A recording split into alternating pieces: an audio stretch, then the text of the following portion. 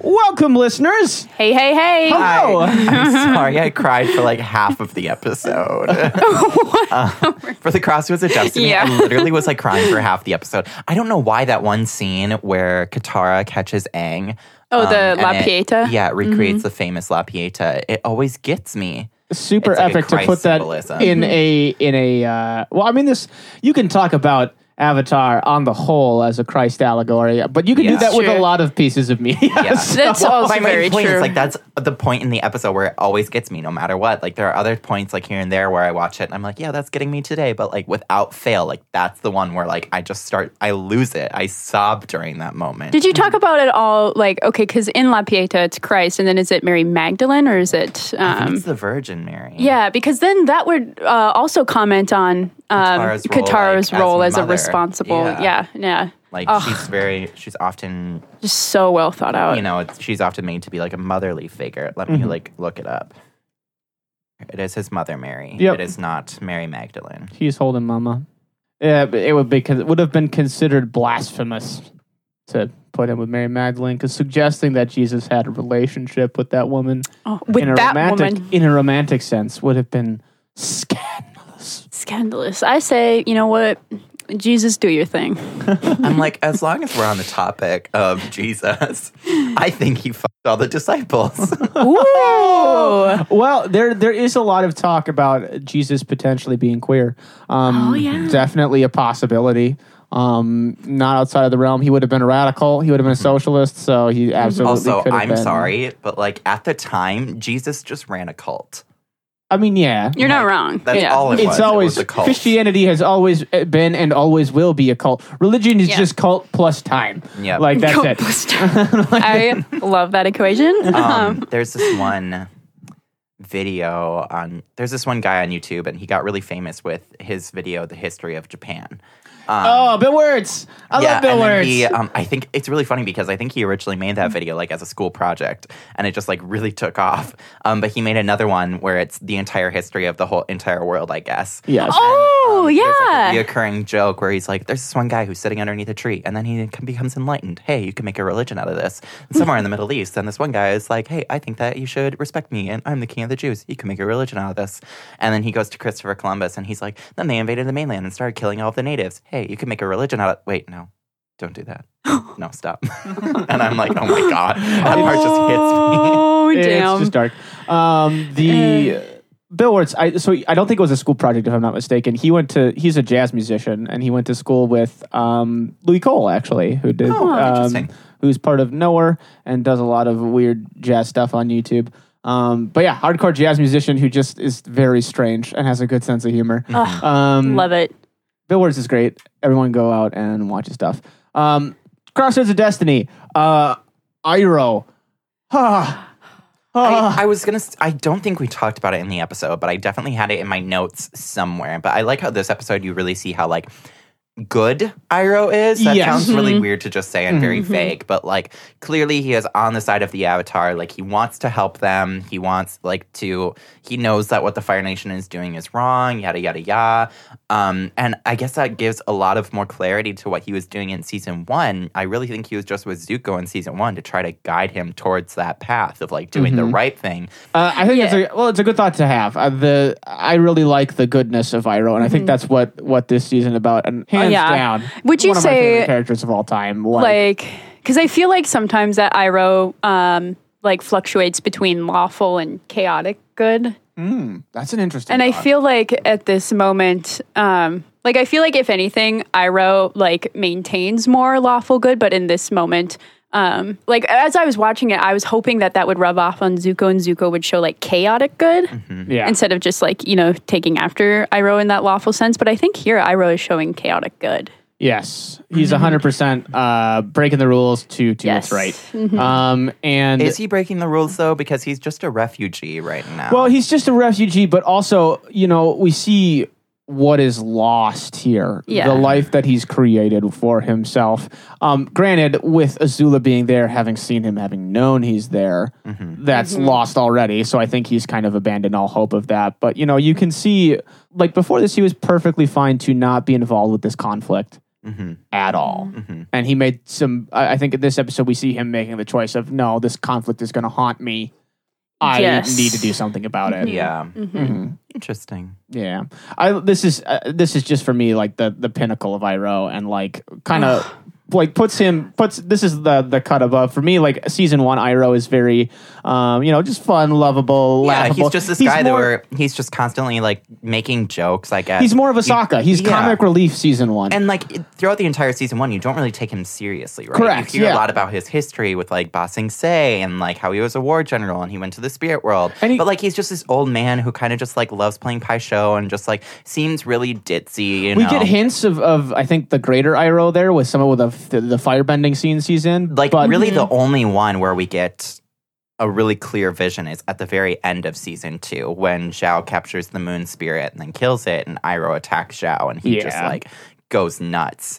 That's the first kind of really clear picture of like how powerful Iroh is, and like he's not just this dumb old man who is weak and just kind of like lumbers along next to Zuko. It's touched on, it's hinted at, but then season 2 we really see that come to more fruition, and that's I think why season 2 sticks with a lot of people is we do have the dueling stories there of Team Avatar versus I guess Team Zuko and Iroh, yeah. Zyro. Izuko? Zyro. I like Zyro. That's cool. I'm good at names.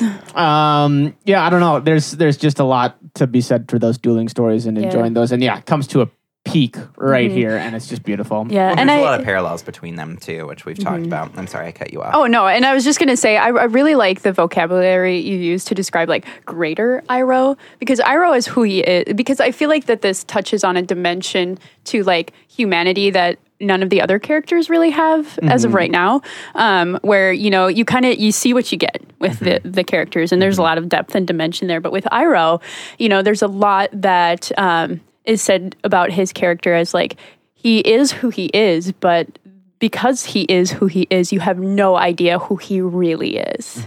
Yeah, and I think that's so fascinating. I love mysterious characters, and Iroh definitely has that. Yeah, but you wouldn't think of him as like a mysterious quote unquote character, but he is. Yeah, there's a lot of depth that's explored. So I just really enjoy Iroh this episode. He's just fun to watch.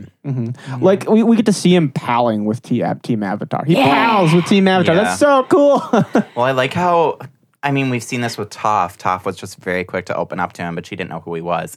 I really like how quick Aang is to just open up. Like Iroh is just like, I need your help. And they're all kind of like, ah! And then like a scene later, Aang's like, I need your advice. I love that. He just goes straight to like grandpa mode. And it's He's literally just like, Toph said you give pretty good advice.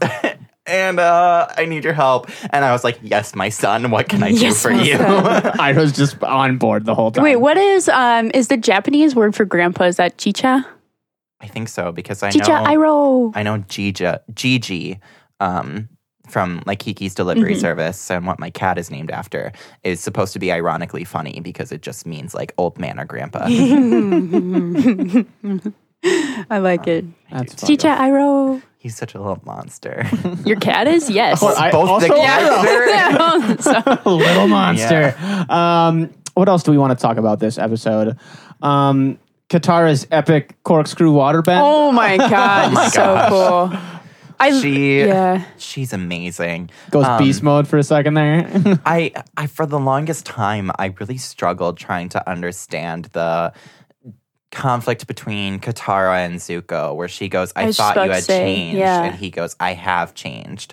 What does that mean? What does Zuko mean by I have changed? Because like at that point, it seems like he hasn't. It seems like he's just gone back to when I first watched this, I thought that was weird too. And the second time I watched it, I was like, is this like the prediction of a double cross? Is that what he's saying? And I was like, so like part of me wanted it to be like he, secretly double crosses Azula and like that's the end of it or something like that.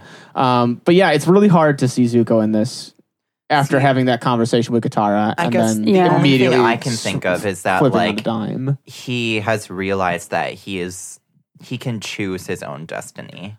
And he is choosing the one that has been laid out for him. Yeah. That's kind of how I'm interpreting it, but it still seems vague at best. It is a little vague. I was mad at Zuko. So mad at Zuko. Oh my God. Yeah, right? like what the hell? You just opened up, you made a friend, and then you turn around and you go, sorry, psycho. Like, dang, sorry. Like, that's not the point. It's like he opened up and he met Katara, yada, yada, yada. But as soon as the option was presented to him that he could choose to have literally everything he wanted, his family and his throne and his honor back, he chose it because that's what he's wanted for such a long time. And he's not going to make the hard choice of doing the right thing and sticking with Iroh, even though it's what's right. He's going to make the easy choice, which is what he's always wanted.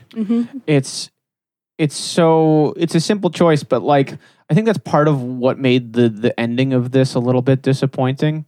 Is it just the switch felt so fast? I think you were talking about this in a little bit earlier in the bonus episode, Serena. I think you were saying it just ends a little bit wonky. The season just kind of fizzles a little bit. And part of it, I think, is obviously the negativity of the ending. I kind of disagree. I'm like, ooh, like the Earth King has fallen. Like, where do they go from here? Yeah. I think it's a different ending from what we would normally see in a children's show. It's good, evil prevails, which is a rare thing to see in a children's show. But the other part of it is because the flip happens so fast, and because we see it going so well for the gang right up until this. Like they look like they've done it. I was thinking about Lake Laogai the other day when Appa just like whips Longfang across the lake, and he like skips across like a rock. It's just like, yeah, we got him. That was easy. Yeah. But yeah, like you can clearly see the flip there, and I think it's supposed to kind of give you that feeling of despair. It's supposed to give you that exhaustion there of like, oh, we tried so hard and we failed. Yeah, and I think another thing that comes with the despair is like having open up and being vulnerable and trusting somebody. Because I totally relate to Katara in this sense. Totally. Like, you know, we were all in the theater department together. Like, we were vulnerable at 8 a.m. every day, like, you know? So, and it's disappointing to not receive what you put into that. And Katara really, like, took a chance on that. And then to see that shut down and to see, like, okay, you want to have faith in other people, but... I mean, she was so trusting. She was going to use the spirit water. She's going to use the spirit water. That's part of Katara's character, right? Is she believes in the inherent good of people, you know? And she never saw that in Zuko because, like, he never really gave her an opportunity. And like she said, she never saw him as a person. She just saw him as the face of all evil. Yes, Wait, Serena, you're raising your hand. I just, like, did we talk about this in the actual episode? How, like, is Zuko a Pontius Pilate? Like, in terms of, like, the story of Christ? Like, because maybe he doesn't necessarily want to betray the gang, but he's doing what that lawful, like... I think Zuko was Pontius Pilate because he was guilty.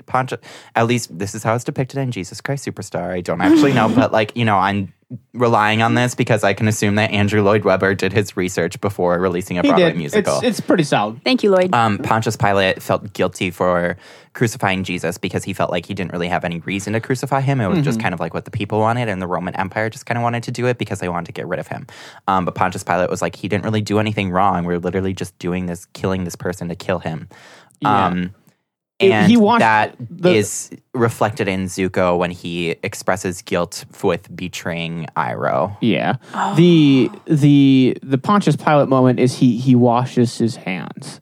And that's the symbolism in the Bible. It's a very specific reference. And that's why we say, you know, when someone says, I wash my hands of this, that's what they're referring to. Oh my God. I had no idea. Yeah, Pontius Pilate, that was symbolically washing his hands. He says, I had nothing to do with the death of Jesus Christ, because there is no reason for him to kill Jesus Christ in the Bible.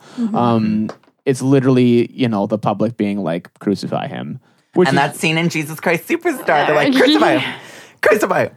Crucify him! Crucify him! But yeah, it's Christianity in a nutshell, and then we get into Christian. Also, if you haven't Christian seen Jesus guilt. Christ Superstar, just like listen to the music. If you listen to it, you've basically seen it. It's just seeing it is like a plus. Yeah. Andrew Lloyd Webber is a great composer. I don't know if his really love, stories are always great, but really, his music's always great. I really, really love a lot of Andrew Lloyd Webber. We did Evita in high school, and I fell in love with that. And then my community theater that summer did Joseph and the Amazing Technicolor Dreamcoat, and I was like, oh, it's the same writer. Like, I really like this one show, so I'll do Joseph. And I like Joseph. It's much more family friendly, but the music is, again, pretty amazing. He did Phantom of the Opera. Oh, shut up! Yeah, that's Andrew Lloyd. Oh, well, heck, sir. You know, the only one where it's like a miss is Cats.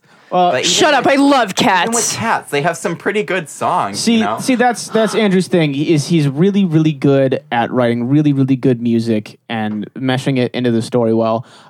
His writing isn't always he makes me mad sometimes. Well, Phantom 2 is a disaster.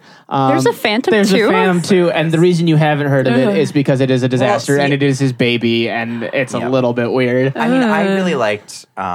Andrew Lloyd Webber was the one who escorted in the recent phenomena of the operetta, which is just basically a sung-through musical. It's very, like I said, he's a classically trained composer who knows what the hell he's doing. Yeah, I mean, like, that's my favorite style of musical. Yeah, so, it's a good way to do things. It's a very smart way to do things. Stephen Sondheim picked up on that pretty quickly after Andrew Lloyd Webber did it a lot in the 70s and 80s. Stephen Sondheim did that a lot in the 80s and early 90s. You know how they did SpongeBob and Shrek? Can we is there like a petition anywhere to do Avatar the musical?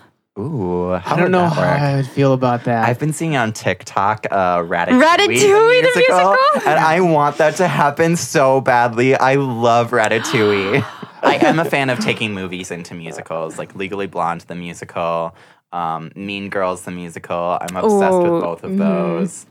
I do like Shrek the musical too. Really? It's a pretty good musical. I do like SpongeBob the musical as well, surprisingly. It has some really good music. Broadway is good at what they do. Like they know what they're doing. They know how to make a pop show. It's fun.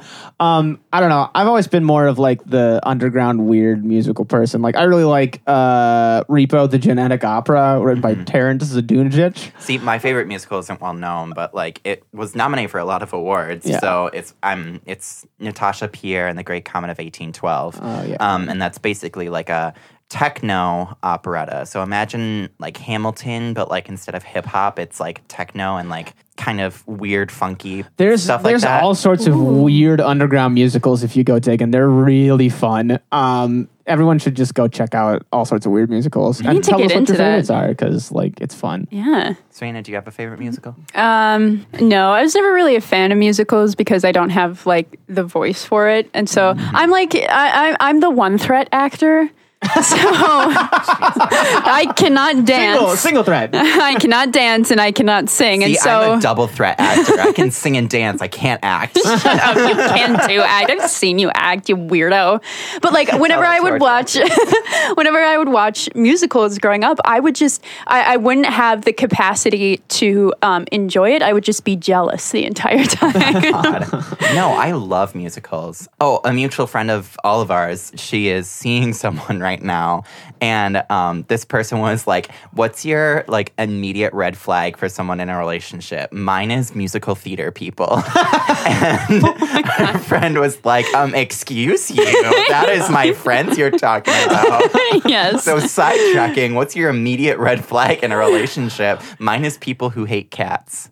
Oh, that's such a good one. I would like solid. Normally I would say dog people, but like I'm not mad at dog people who are like, yeah, I like dogs, but like I like cats too, you know, just I prefer dogs, but like dog people who are like, I hate cats, that's a red flag. Oh, that is, yeah, I agree with it. I agree with that 100%. I don't know, I wish I had like a cute, quirky red flag that I look out for, but it's mostly just if they don't ask me like what my favorite video game is by like this second date, and I don't get to talk about Fire Emblem, then I am pretty upset. It a point on all of my dating profiles that I'm an anime nerd. That's good. That's good. I need my future husband to know this. Dear future husband, you're going to get that special lovin'. There's a few things. I don't know the rest of the lyrics. You're already going. You know what I mean. My red flag is anyone who prioritizes having children.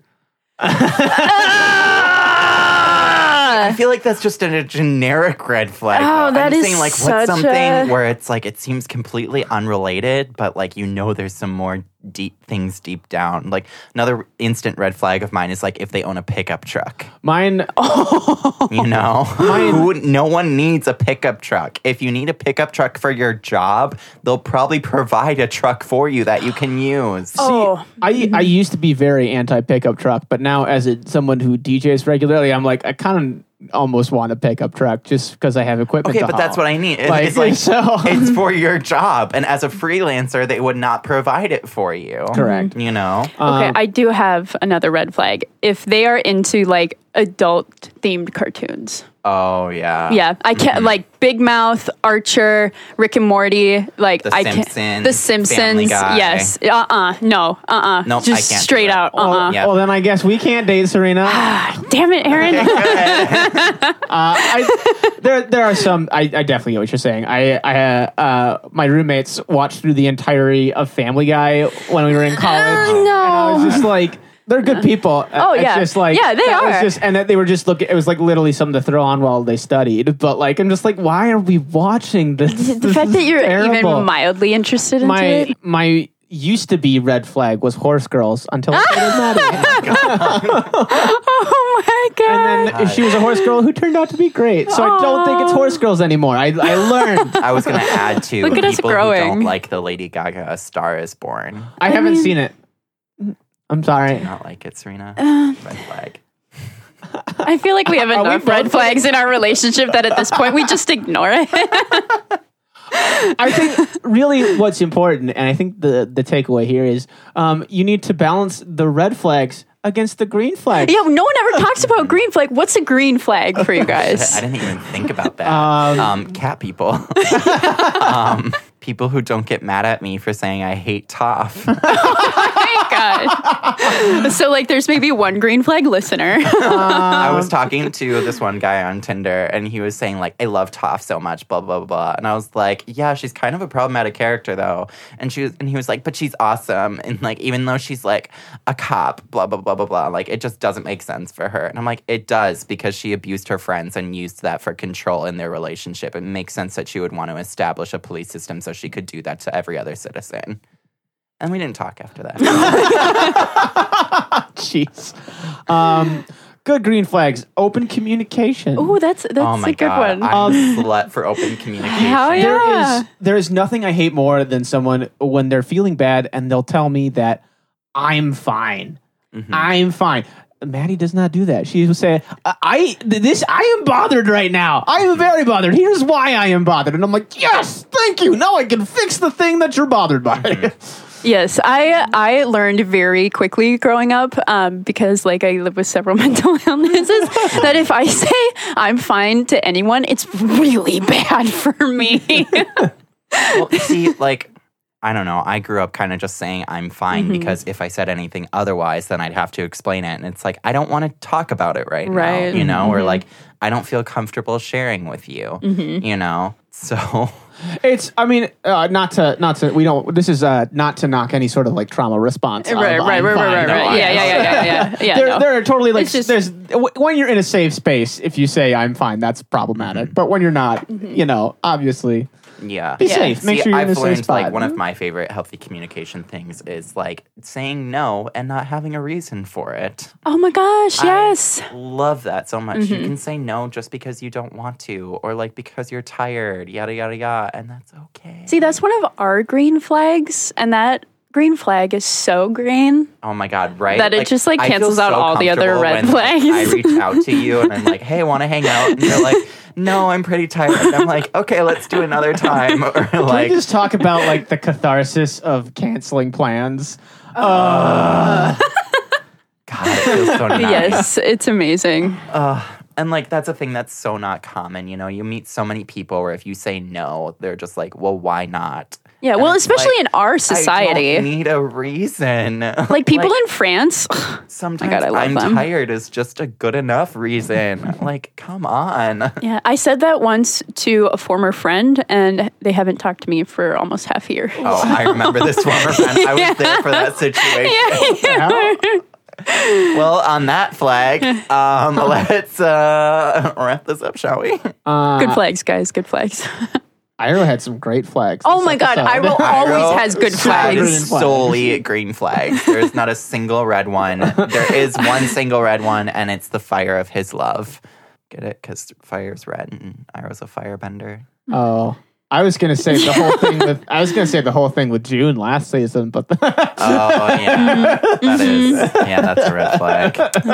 Yeah, it's mostly a path of green, though. It's a chaotic path of green. See, Green's outweigh the rest. We're okay with In this specific episode, Iro is nothing but green flags. Yes. Even his outfit is one big green flag. You're right. Oh my God. He's so good in green. He does.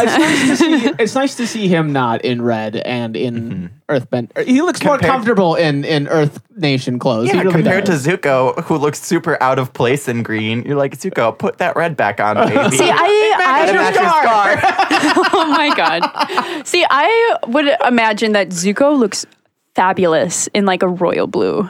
Really? Yeah. Interesting. That blue would balance out that red and orange nicely. And, especially in Hollywood right now, we have that orange-blue thing going on.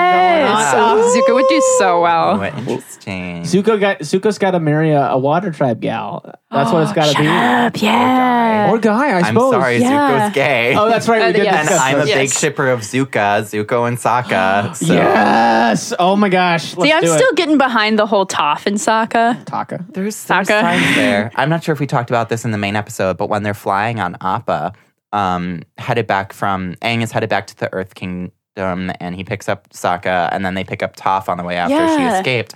When they're flying on Appa without a saddle, Toph is hanging on to Sokka. She's like hanging on to his arm because most of the time when she's on Appa, she's in the saddle and she can just hang on to the saddle. She obviously can't see what's going on, but there's no saddle there, so she's hanging on to Sokka because she's hanging on to him because like he's her. Oh my God, he's so supportive. He's her safety. That's another green flag. Sokka has so many red flags, but I would ignore you're right. all of them. I would ignore all of them to date that man.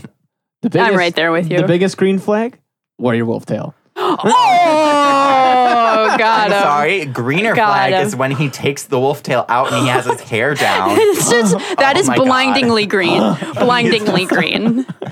Like, you can't see anything but green. He is just a pure sex symbol. The creators gave him a warrior wolf tail because they knew he would be too powerful with his hair down. Aggressive. Just like the reason I can't do math, I would be way powerful if I could do math. If Serena could do math, look out, world, it would be over. Like, all of you guys, like, just bow down already, no right? gay has all three, can do math, can drive, and has a healthy relationship with their dad. I can't do math. I'm crying. I have 0 out of 3, so I'm a Kinsey 6 gay. We love these flags, the flag episode.